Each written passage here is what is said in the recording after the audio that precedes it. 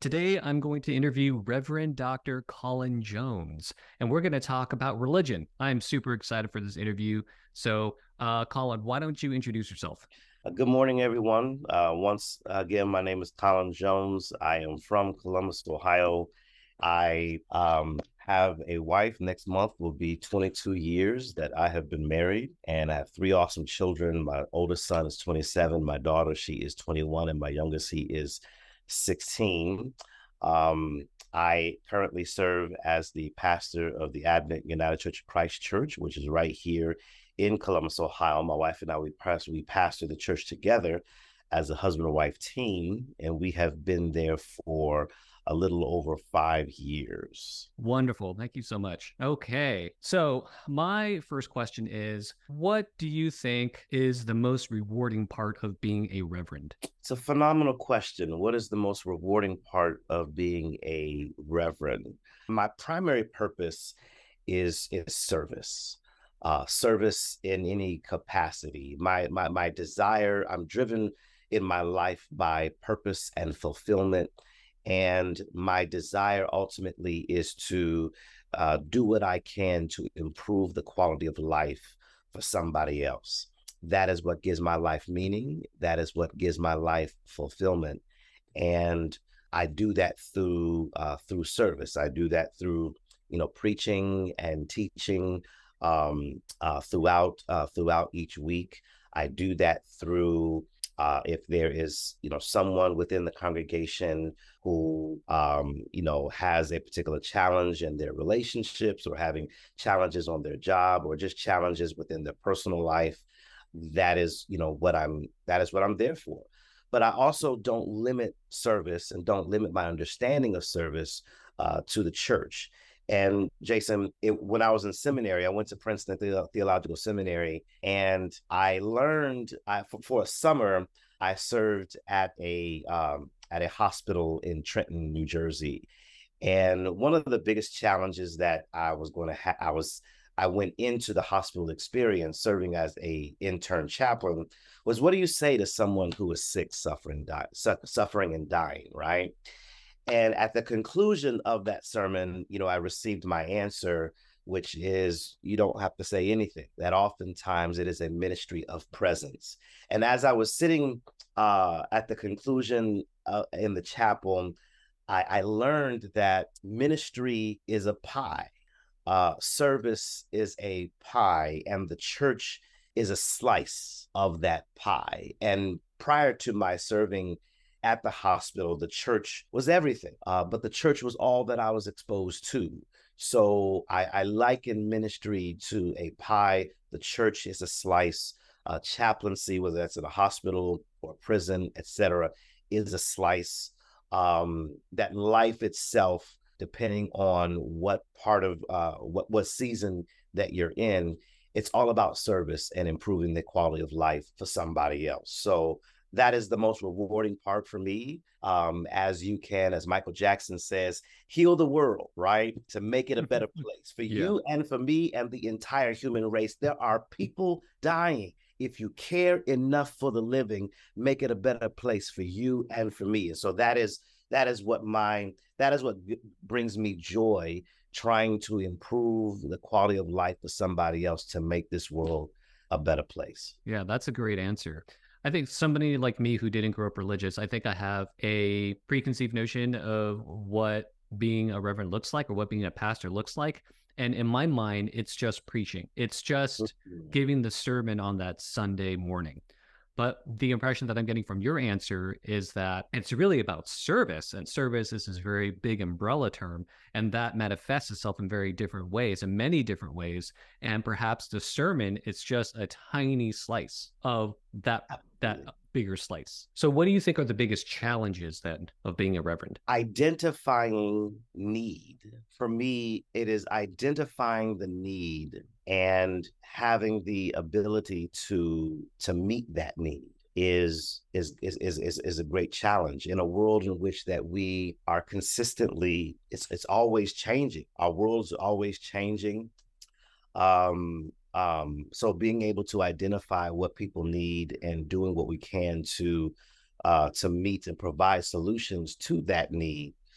Seeing people in pain, seeing people who are hurting and who are broken, and wanting to be a support to that individual. And some people, because of history with the church, in a negative way, they may not be open, to that particular to us trying to provide that need. So one of the biggest challenges is wanting to provide solutions to the pain and the hurts that's going on in the people's lives, and then not having the ability to.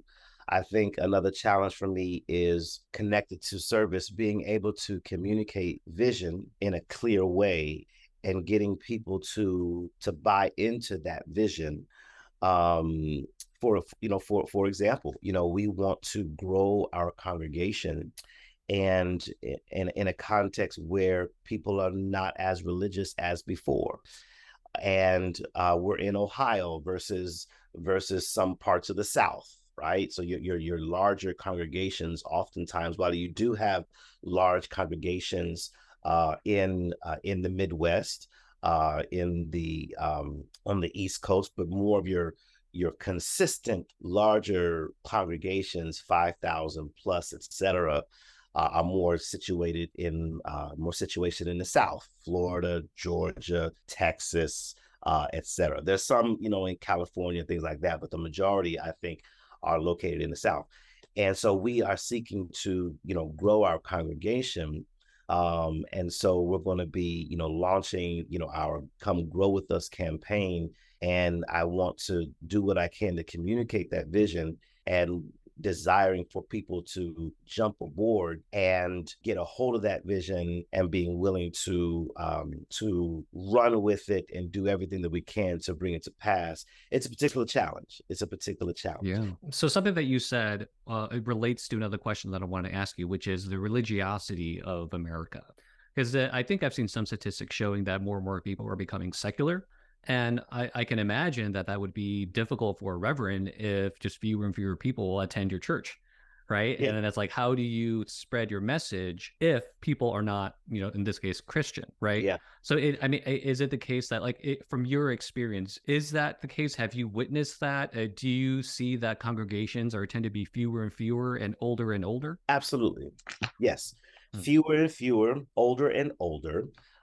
America, in a sense, overall, I feel like is going the way of Europe, right? Mm-hmm. Not as religious, and so that affects, definitely, if I can use this terminology without being offensive, that affects my bottom line, right? Yes. And not being able to grow our congregations. But when it's all said and done, Jason, why am I in this game in the first place?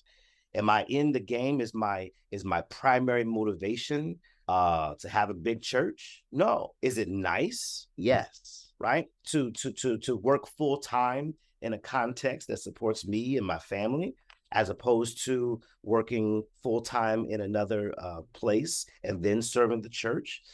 But when it's all said and done, I have to zero back down to what my purpose is. And my overall purpose, how I receive fulfillment and meaning in my life, is service. And service can take the form of many different things. Mm-hmm. And depending on what season that I'm in my life, I can serve in this particular way, serving the church, or I can serve in this particular way, serving in somewhere else. So there are times when I do get discouraged, but the moments in which that I do get discouraged, I have to come back to my center, come back to my why. Why do I do what I do?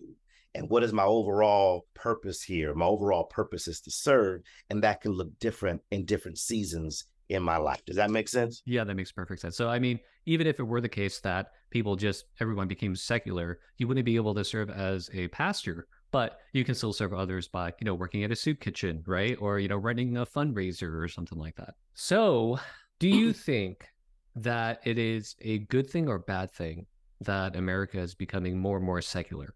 I guess it's a way of asking whether or not you think religion is overall a positive force or negative force or a neutral force. I believe that religion overall is a positive thing. I stress at our church that we don't come here primarily out of ritual. This is something that we just do day in and day out, week after week. We don't come primarily out of ritual, we come out of relationship. That we are taught and we teach and we promote relationship with God. Religion, I believe, overall is positive. However, we have to acknowledge that religion, which is a set of institutionalized structures and belief systems, has been abused and exploited and has caused harm. Okay, so another question that I have is, well, first of all, I thought it'd be interesting if you said that religion was overall a negative influence. Seeing how you're a Oh, reverend, that would have been an interesting discussion. that would have been a very interesting discussion. Religion sucks, folks. It's terrible. Let me. In fact, that's my next sermon.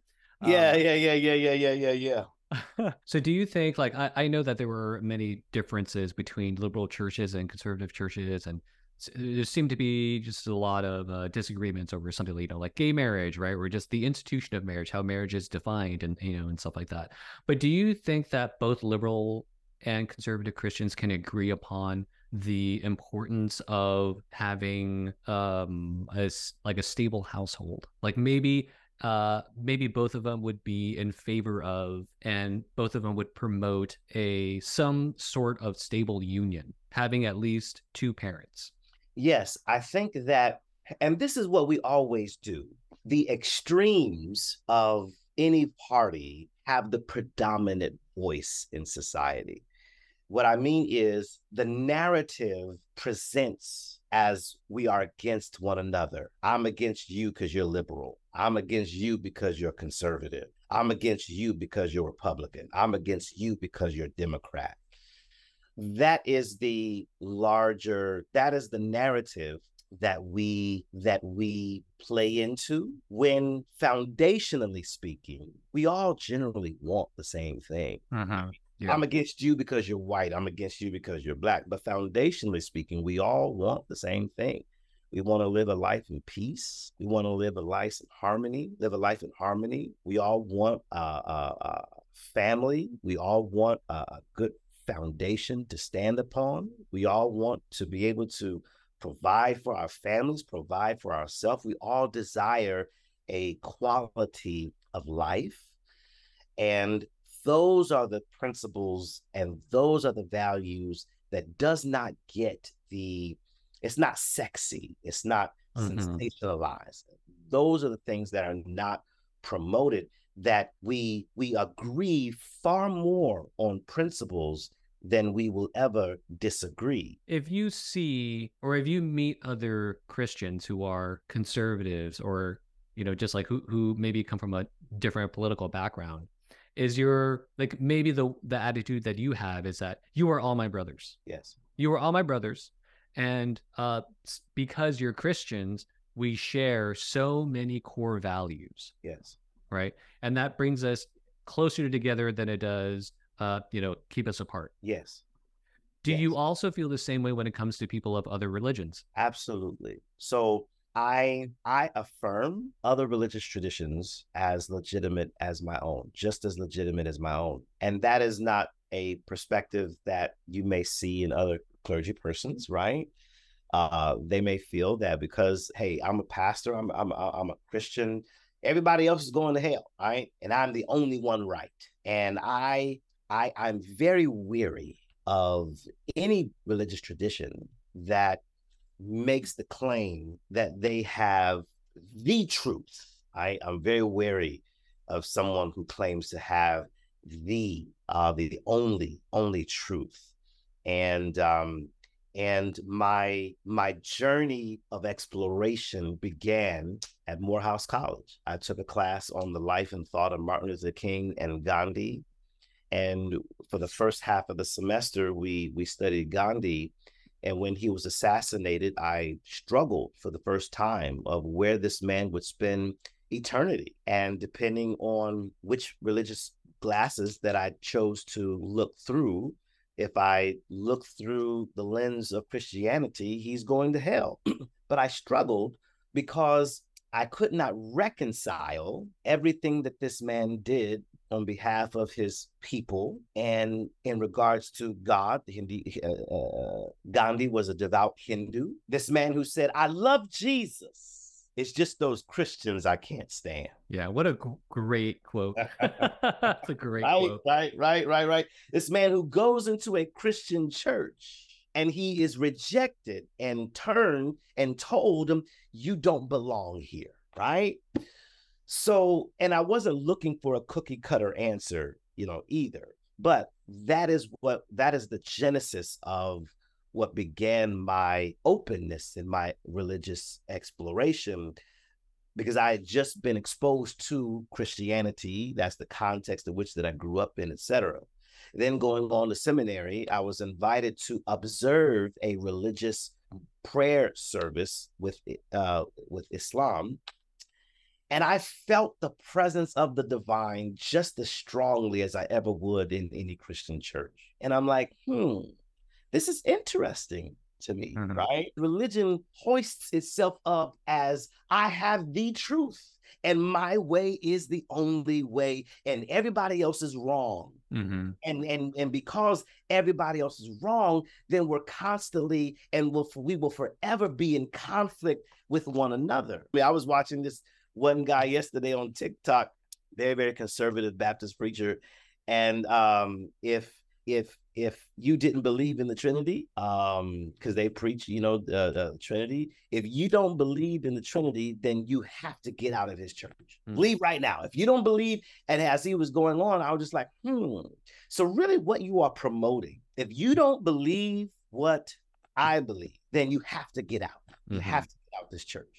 And I think that there are people within any context, but I think within his church in particular, they may have disagreement with some of the things that he says, but he has no problem with berating you publicly. And I think that oftentimes people, if they do disagree, they wouldn't say it publicly because they don't want to be berated publicly. Yeah. Things like that. So, but it was just very interesting, his perspective on it didn't have to be the Trinity. It could have been a little on anything else because of the way in which that he is and how he presents himself and how he believes that he has the truth. If you don't believe what I believe, then I will kick you out of this church and have you phically removed. So he didn't mean that as an empty threat. Oh, absolutely not. Yeah. It was there was a physical demonstration of that with someone. Oh, wow. Try to present a different perspective, and he had his people place hands on him and kicked him out. They threw him out. Wow. Yeah. So that sounds like a church that would have kicked out Gandhi. Absolutely, without question. Yeah. And it's just from a practical perspective, that just doesn't seem wise. If you want to grow your community, if you really want to spread the word, right? It just seems to be counter to your goals if you're so confrontational and so aggressive. It's like that doesn't seem like a welcoming place. Like, what if someone is exploring Christianity, right? They're open to Christianity. They can become Christian as long, if they were to have some sort of positive experience and they end up going to your church one day and this guy is telling you to get out. There are some people who are attracted to that. There are some people who are attracted to that strongman approach. There are some people who are attracted to that conservative and my way is the way. And so you gravitate towards because there are some people who need those clearly defined lines, that clear structure, that even if it's dominant and abusive, and exploitative. There are some people who are attracted to that because they believe in that themselves, and it's evident in other areas of their life outside of the church. I am the man. Where is my big piece of chicken? Right?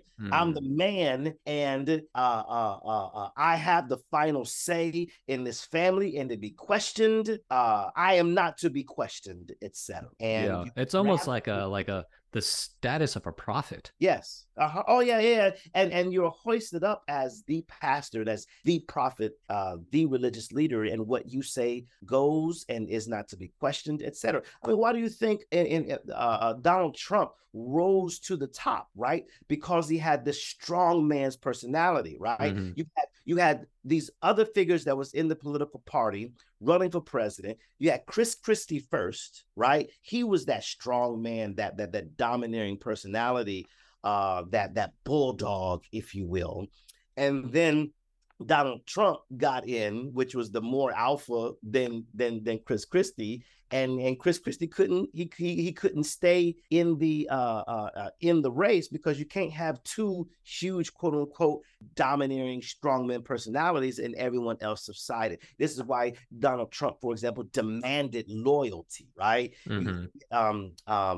You see these same A-type personalities, and if he was in another context, he could easily have been, I'm going to an extreme here, he could have easily been the same type of personality as someone in North Korea or someone in other parts of Africa or somewhere in Middle East, etc. So we have these, or even Boris Johnson, right, in Europe. So you have these real strong domineering personality types in other areas, and people usually fold to them. And so likewise in churches, you have this real strong man personalities, and people gravitate towards the strong leader through force, if you will, because people would prefer not. There are many people who would prefer dictators, being told what to do, rather than being empowered to think for yourself.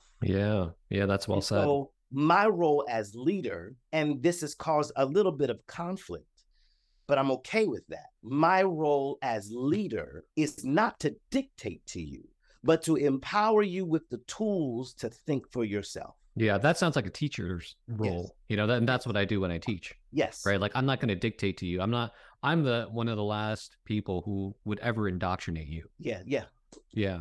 So I feel like, given what you've said, I think Donald Trump would be a very successful church leader, right? He could probably make a lot of money. Yes, he could. So do you think that, okay, so being this strong man who's, very dominant, you're saying a lot of people like it. So perhaps this pastor actually grows his church. Yes. In doing that way. Through that way. I don't know much about mega churches. I just kind of hear about them and see little clips of them in passing. Would you say that the majority of the leaders of these mega churches are of that type? Yes. Yes. I used to be a part of a couple of mega churches, and when I was primarily living in Atlanta, Georgia has a lot of mega churches. And let me also say that the domineering types are very nuanced. It may be some may just be really just out there, you know what I mean, and wear it on full display. Others not so much. But the ones that I was a part of very much had this the clearly defined lines and the domineering, larger than life personality. A lot of these mega churches have these, they're more personality driven, as opposed to the church itself, as opposed to like Christ driven. So here's an example. Oftentimes when and because the mega church is still a fairly new concept, right? What happens when the personality dies?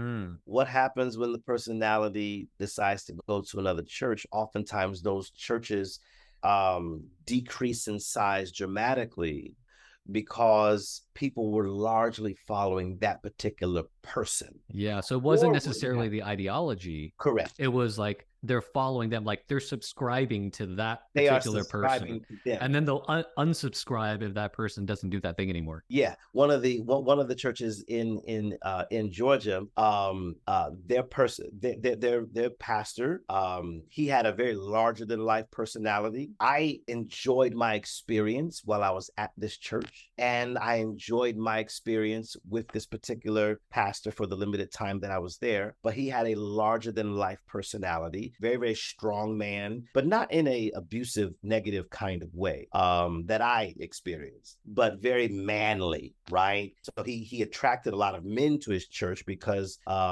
he was very very manly, if you will. And he ended up passing away, and they were struggling for a particular season, trying to find another pastor. And oftentimes what ends up happening is you need to find another person who has as magnanimous of a personality as the previous one in order to kind of bring your church back to a place. And this particular pastor that they eventually got had that kind of personality, was very very very well known throughout the entire country. So you're just like, so yeah, your larger personalities have this, your larger churches have this really, whether domineering or that the strong man or larger than life personality, that is what attracts and brings individuals to these particular places. And when you have that kind of personality, the celebrities, right? It magnified. There's this documentary that my wife and I began watching on Hillsong Church, and just talking about the larger than life personalities that are attracting thousands upon thousands of people, and the way the sanctuary, or the way the building is set up, people are just surrounding, all centered in on this one individual, and the spotlight is upon him or her, and it's magic. Yeah.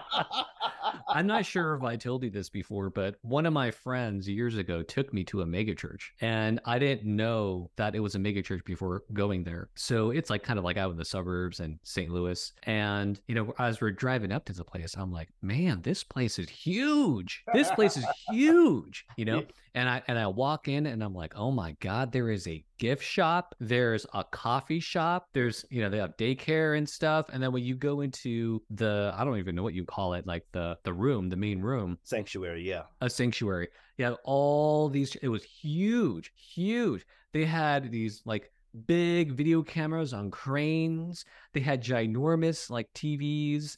They had, I think it was for an Easter celebration. So I'm pretty sure they went like all out. They had like, smoke machines, music, everything, right? And there was a person who was pretending to be Jesus, and he's getting like, he's not on stage. He's like coming in for the back entrance, and he's walking down the aisle. And as he's doing it, he's getting like whipped by people dressed like Romans, right? It was like a whole spectacle. And I'm just like, I cannot believe what I am watching right now.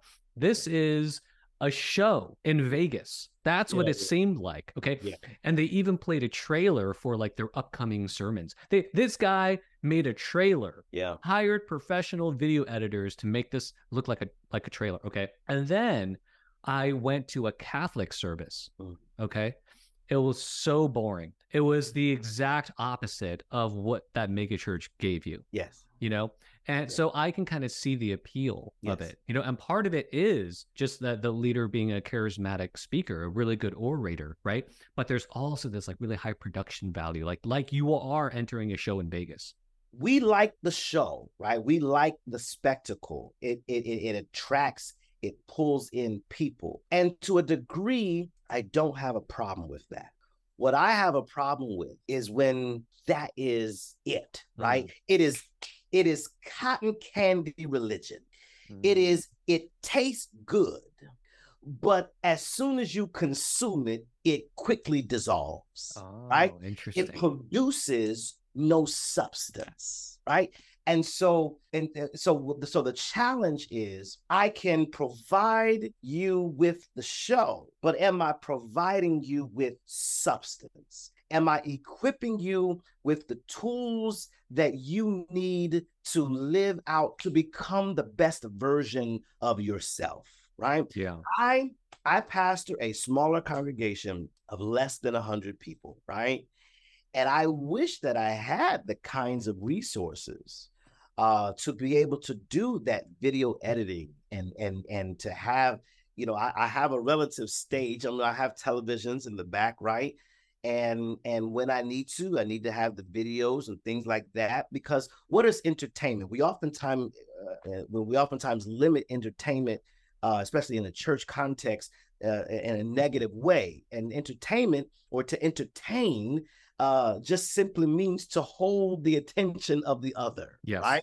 And so when I preach, it is my desire to entertain, to educate, and to empower. Those are my three principles in which that I stand for. When I'm preparing a sermon, and I preach generally for a half an hour, all right? And if people are going to sit there and listen to me, then they deserve my best, right? Yeah. They are the best that I have to offer. I want to entertain you. I'm not just going to get there and speak in a monotone kind of way. I am going to be more animated. Entertainment, just to be able to hold your attention, right? I want to educate you. I want to provide proper context to what it is that I'm preaching from. I want you to walk away with an understanding of that particular text that I'm preaching from, and I want to empower you. I want to equip you with the tools so that you can live a certain quality of life, right? So when we see the show, is it just the show that you're getting, or are you empowered to become the best version of yourself, which ultimately is to become a better disciple? Just because it is a larger church that can meet that particular need,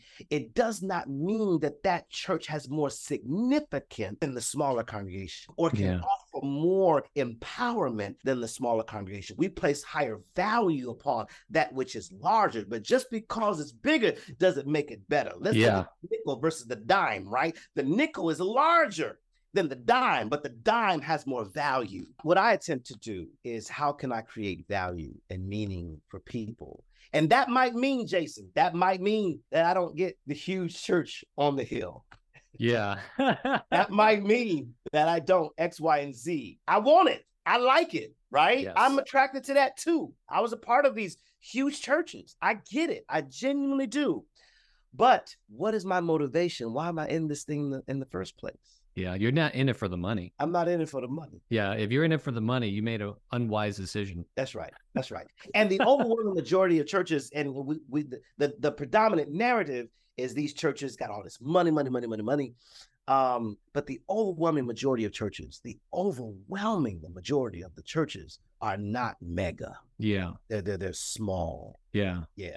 So do you think that there is some correlation between megachurches and the prosperity gospel? Like, do you think that the reason why, or part of the reason why they're so rich is because they preach the prosperity gospel? Yes, I do want to say that not every church, not every mega church preaches a prosperity gospel message. All right. Prosperity, I think, has been exploited and abused.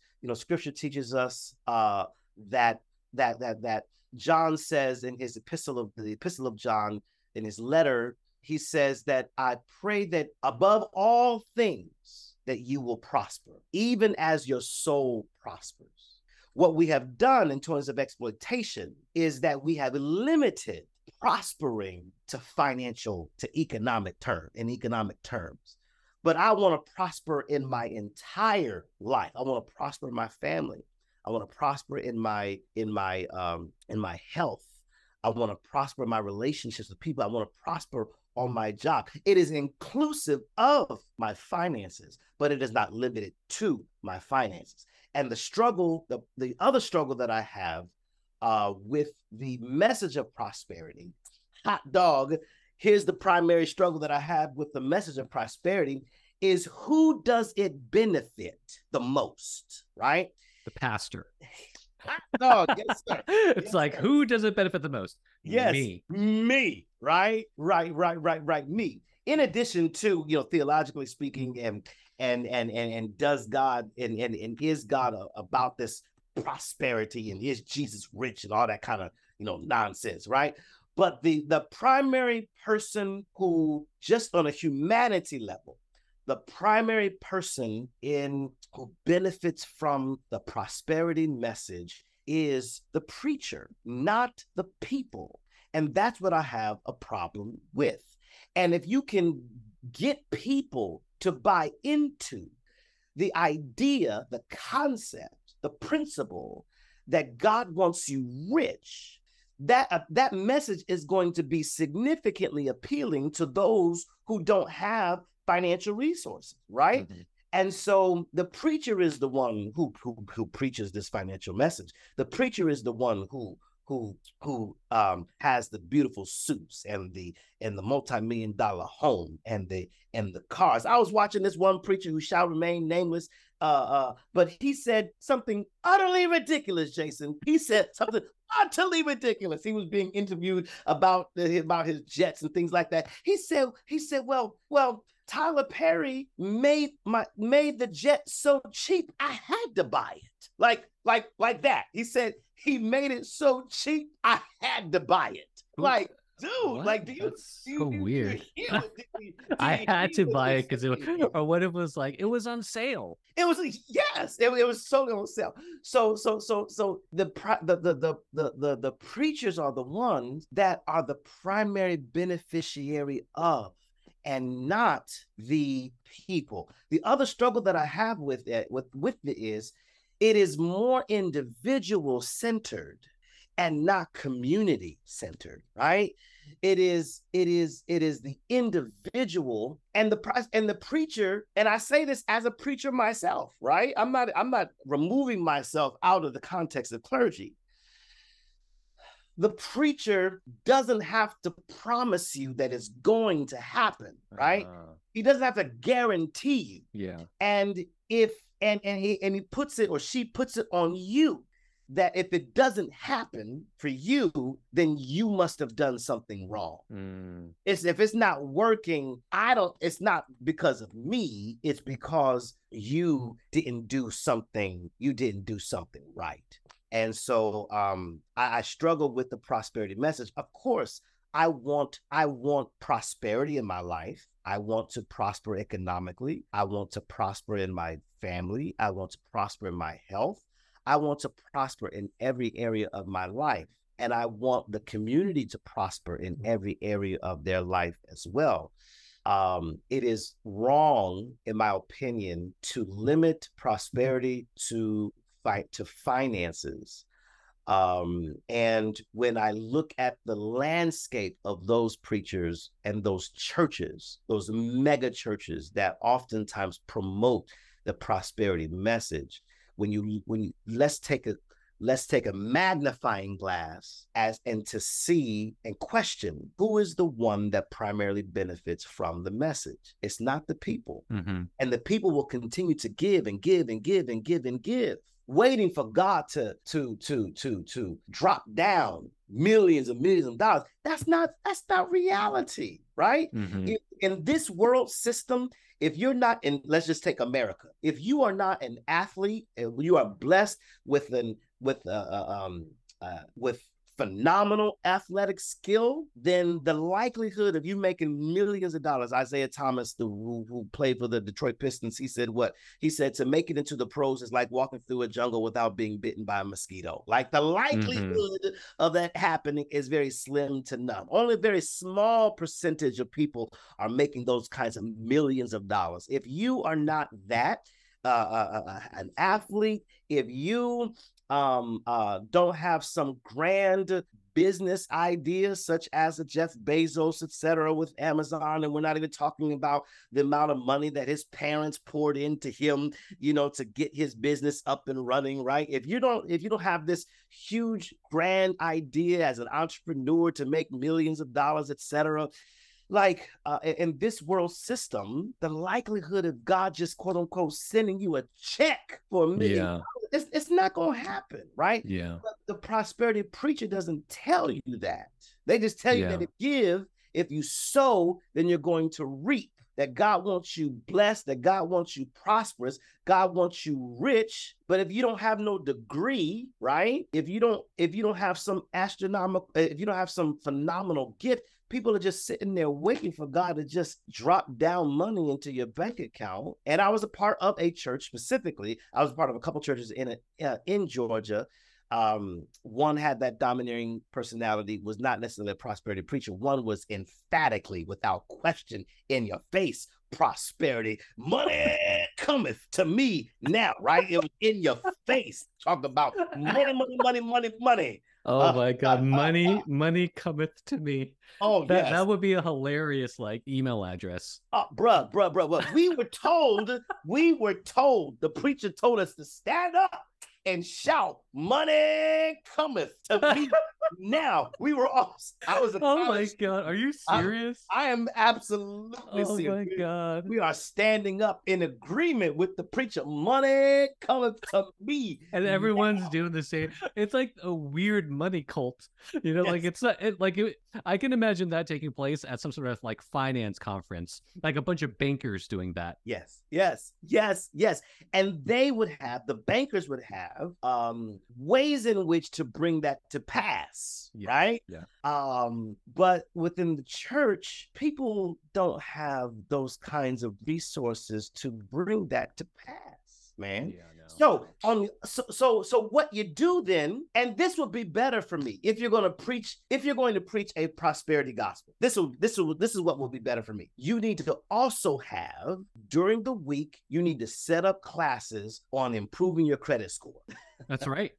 Right. You need to set up classes on getting your credit score from a 420, right, to a 780, as an example. Yeah. Right. You got to teach people how to be better stewards of the financial resources that you receive, right? Yeah. If you can't, there was a couple years ago, many years ago, my son, I wanted an iWatch. Okay, I wanted an iWatch, and I had the money in the bank for it.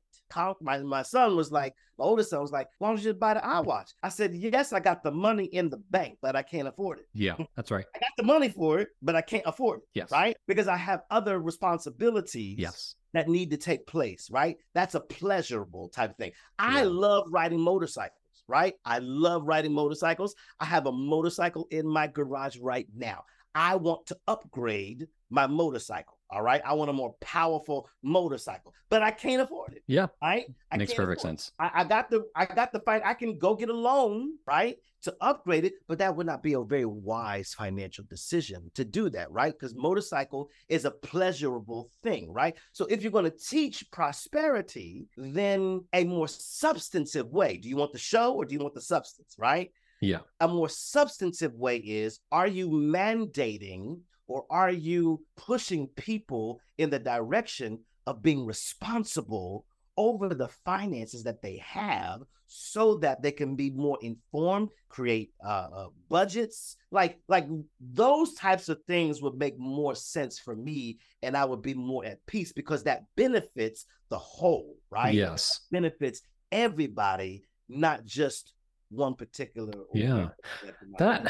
That's like a really good idea, right? So you can, in a sense, like when you donate money to the church, right, you automatically have access to these financial services, right? So it's part of like contributing. It's part of the fee or something like that, right? So in one sense, the church can also benefit financially, but then you're offering this real tangible service to its community about how they can manage their finances. Yes, sir.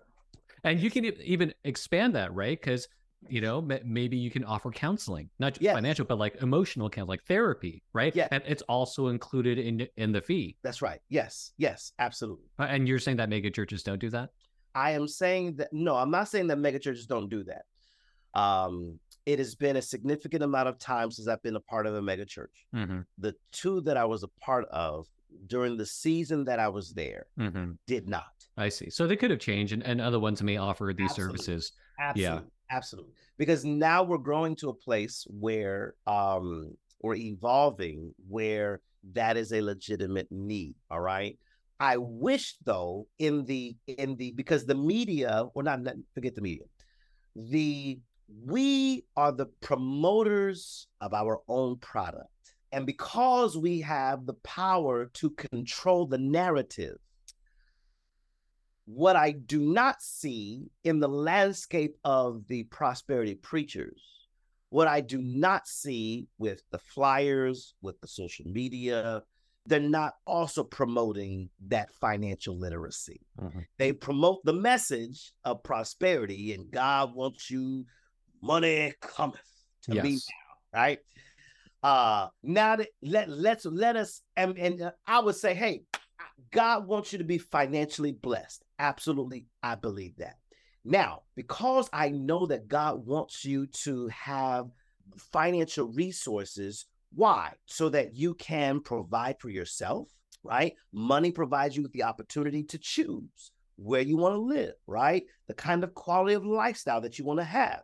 It provides you with the opportunity to live in certain school districts, right? So there's nothing wrong with money at all. Because I want you to be financially successful, and you're not right now, let us help you, let us prepare you, let us equip you with the tools necessary so that when you receive more finances, you'll have a more informed perspective on what to do with the financial resources that you have.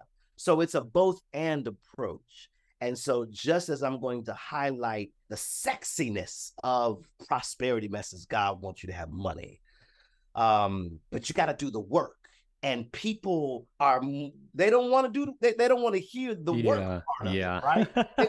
They want the end results. That's right. That's right. But they don't want to do the work that gets you there. And sometimes getting you there pulls you in, right? But while you're in, now let me give you this thing. Like Planet Fitness, for example, right? I don't know if they still do it because I don't watch TV, but in there, when I was a member of Planet Fitness, they used to have pizza at the gym on the day, and on one day they'll have bagels. I'm like, how in the world are they doing? They had pizza. What was the gimmick? The gimmick was to get you in the door, right? Yeah. Get you in the door, and when you're in the door, then hopefully you're gonna, work out, etc. Even though I may feel it's antithetical to what you're trying That's to do. Right. That's right. But it's a nugget to get you in the door. And so if the prosperity message is to get you in the door so that I can then teach you about financial principles and becoming financially literate, then okay. But let's promote both, man. Let's just not sit extreme. And I think that's what takes place oftentimes. Yeah, no, that makes a lot of sense. I can understand that, maybe from like an average person's perspective, they don't want to learn about how to be financially wise. It's easier for them just to give money to somebody and then have them say, God wants you to be rich. If you give me money, God will make you rich somehow too. Because then it's like a lazy way you can be lazy while getting rich, right? Which is really not reality. That's right. Right. You really have to learn stuff. You have to work hard. You have to have self-discipline. And stuff like that. Yes. Those things, even when I was a part of a financial, a prosperity church, financial discipline, learning this and that was not a part of the message. Mm-hmm. In a sense, it seems disingenuous. Like, do you think that these people who preach the prosperity gospel, do you think that they're lying? Like, do you think that they honestly believe what they're saying, or do you think that they actually don't believe what they're saying? I think the majority of them believe what they're saying. Okay. So that means, to me, that would mean that they're not lying. Correct. They're just wrong. They're just, I want to believe in the general goodness of people, right? Yes. Some may not question what it is that they're doing. And unfortunately speaking, especially for these mega churches, the system, you're not able to get to these big preachers. You're not able to have access to them. So you have to go through a whole bunch of hoops to even have a conversation with them. And the majority of the times you're not even able to have a conversation with them. But, and it's the other struggle that I have, they don't have time for the people that they serve, but they do have time to be interviewed on CNN. Like, I don't understand that. You know what I mean? Like, how do you have time to be interviewed by this such and such magazine, but documentaries can be on you, but you don't have time to meet with your people. I struggle with that as well. But it's not that I think that people that clergy persons are lying per se. I think that they may want the people to generally, prosper. But I think that some have lost their way and they're not able to sit down and kind of critically think through in a larger community context. So it's a struggle. I don't want to come out and say that they're just outright lying, right? That there's Yeah. some are, right. We talk about scripture teaches us there are sheep in wolves' clothing. There are wolves in sheep's clothing, right? Yes. To intentionally deceive and mislead the people. Absolutely. There are those, but I think that for the majority of those who promote, the prosperity message, they genuinely believe that God does want them to prosper, and perhaps how they grew up and perhaps the churches in which they grew up primarily presented one particular way, and so they're just kind of naturally gravitating and Yeah. going into that one particular way as well. Yeah. Yeah. So I don't, I guess this might be my last point. I don't understand how this idea of God wants you to be rich is consistent with trying to be like Jesus. Because wasn't Jesus poor or something? So those who promote the prosperity message are going to teach you messages that Jesus was not poor, that Jesus had financial resources. So because you're right, in order to make sense out of the idea that God wants you rich, you have to separate from that traditional understanding of Jesus, and so you may point to examples where Jesus talks about finances, and Jesus himself was not a poor man, and that is what you promote. Also, what you do is you limit the role of Jesus himself, the character of Jesus himself, and you make a much more broader, larger argument, and you highlight individuals who had a lot of financial resources throughout scripture. So you'll talk about an Abraham, you'll talk about, because he had so much resources, not necessarily in terms of currency, but he amassed servants and amassed a great deal of animals and things like that. That was their currency. You'll talk about a Job who had houses for his kids and yet all these kids. You'll talk about Solomon and how he asked God for wisdom, and God gave him not only wisdom, but God gave him a lot of financial resources. So you will broaden the conversation of and using individuals who had a degree of prosperity, and you'll make that applicable to the whole, because you don't have much evidence by limiting your argument to Jesus in terms of him being prosperous. Yeah. But what you do is you make a larger argument about what God wants. Like I said, the scripture teaches us in John's, when we started talking about prosperity, he says that I pray that you prosper above all things, even as your soul prospers. So we may take that particular word and limit it to one particular area as opposed to all encompassing. Yes, sir. Yeah. So what do they do with that passage that talks about like the eye of a needle thing? Yeah, the eye of a needle in terms of the camel getting down to the eye of the needle. And what they may not share is this aspect of, in order for a camel to even go through the eye of a needle, he has to take off everything, right? The person, the rider of the camel, has to take off the harness that is on the camel, and the camel has to get down on the ground and actually kind of crawl through that particular needle, so to speak. The idea of riches, God, it oftentimes, particularly throughout the gospel, God oftentimes, or Jesus views those who are rich in a very negative kind of way, primarily because of how the rich treat people who don't have the financial resources as they do. oftentimes the rich receive their financial success as a result of exploitation, Hmm.